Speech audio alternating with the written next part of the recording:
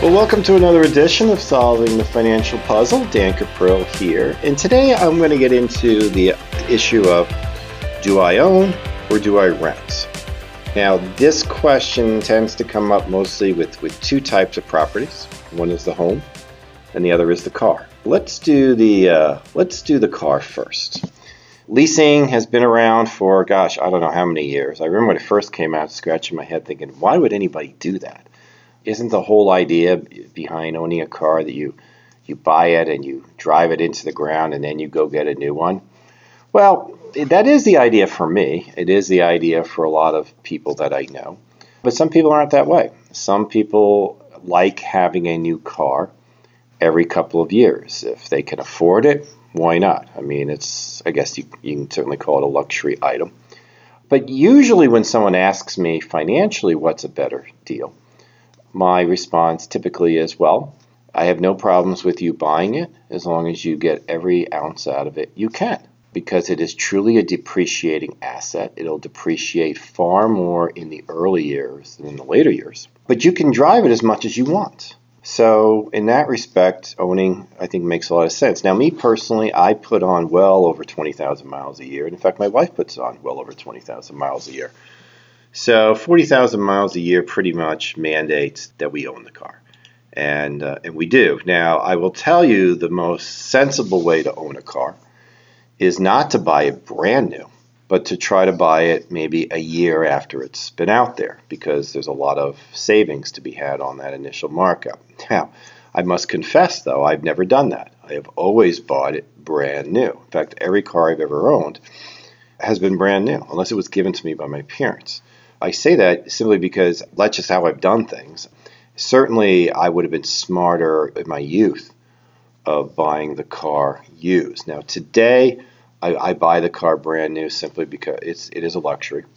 And it allows me to have the car exactly the way I want it, whether it be the color, the interior, whatever the case might be. If I'm going to buy the car used, which is perfectly fine, I have to settle with what is available on that car. But the most sensible way is, wait a year. Buy a car 1 year older. Hopefully it has maybe under 5,000 miles if you can buy like one of the dealer cars. I kind of laugh. They call these cars pre-certified owned. Man, they're used. But, usually you can get a reasonably good deal. Just make sure you understand this is an auction. I recently negotiated a car for a client and saved over $10,000 off the existing asking price, largely because it had been a dealer car, and I knew the 18s hadn't come out yet, and this was 2017, and I knew they had to get it off the lot.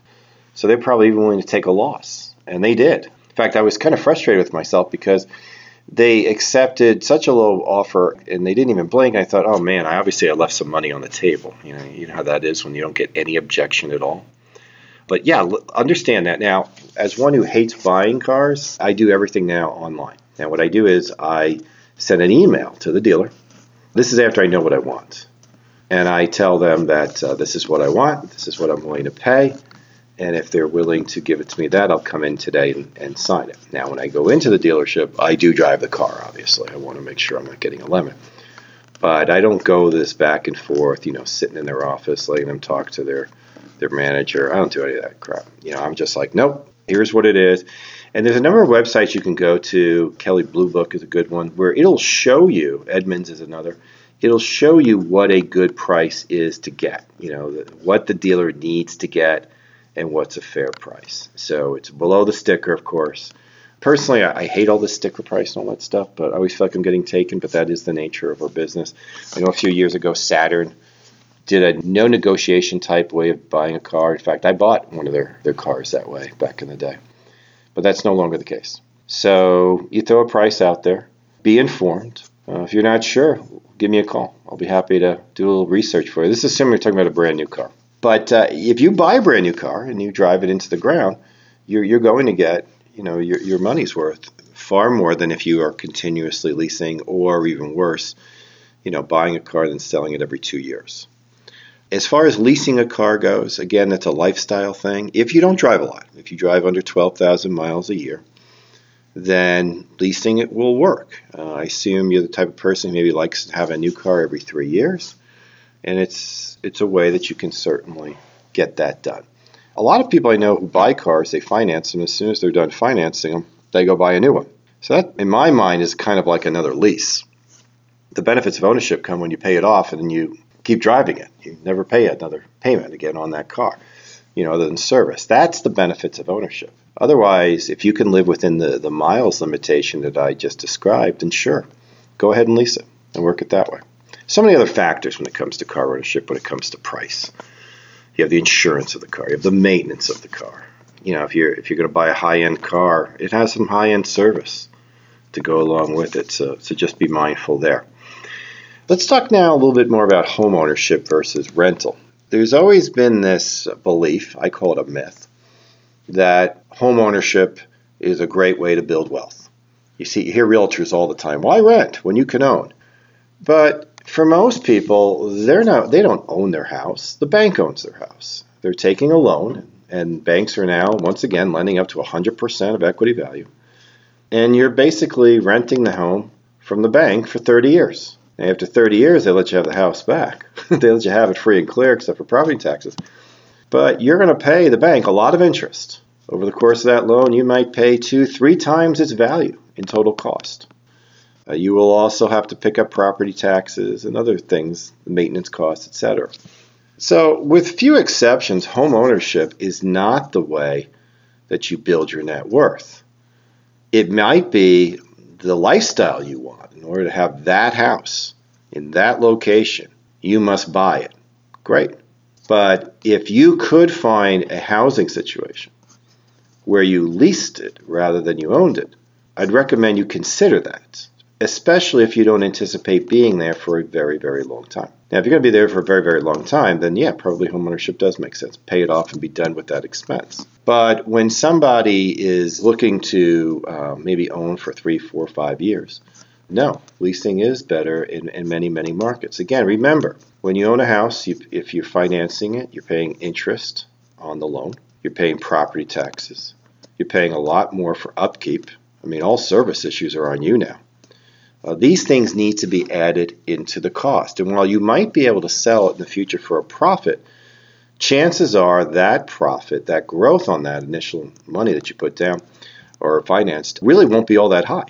Chances are your stock portfolio will grow by a lot more. Now again, sometimes you only have so much availability and you have to buy. But if you could find a rental situation, that it was a nice place, you liked living there, you were comfortable that you could live there for as long as you wanted, I would certainly look at that. I mean, you want to run the numbers, of course.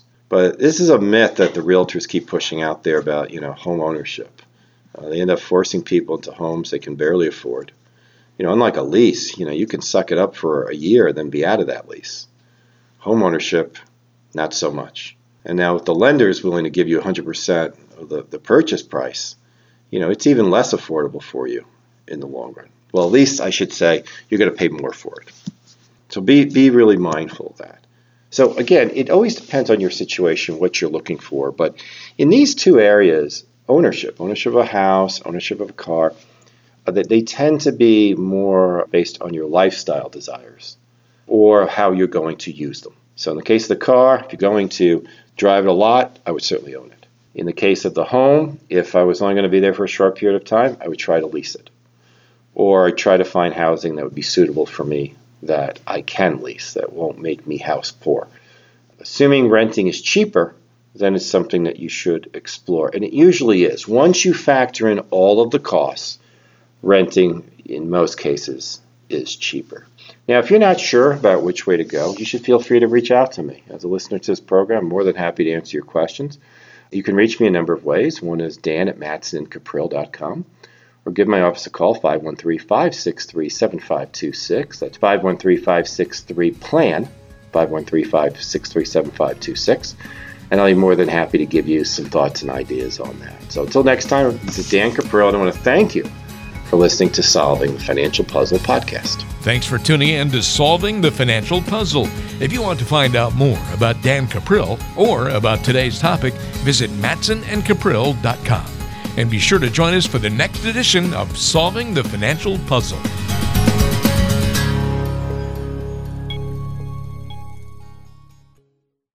Information provided on today's show is provided for information purposes only and does not constitute investment, tax, or legal advice. Information has been obtained from sources that are deemed to be reliable, but their accuracy and completeness cannot be guaranteed. Always consult with an investment, legal, or tax professional before taking any action. Dan Cuprill is an investment advisor representative of MPM Wealth Advisors and Cuprill Wealth Coaching, LLC. Both firms are registered investment advisors. To obtain a copy of Form ADV and a private policy statement for either firm, call 800-353-7923.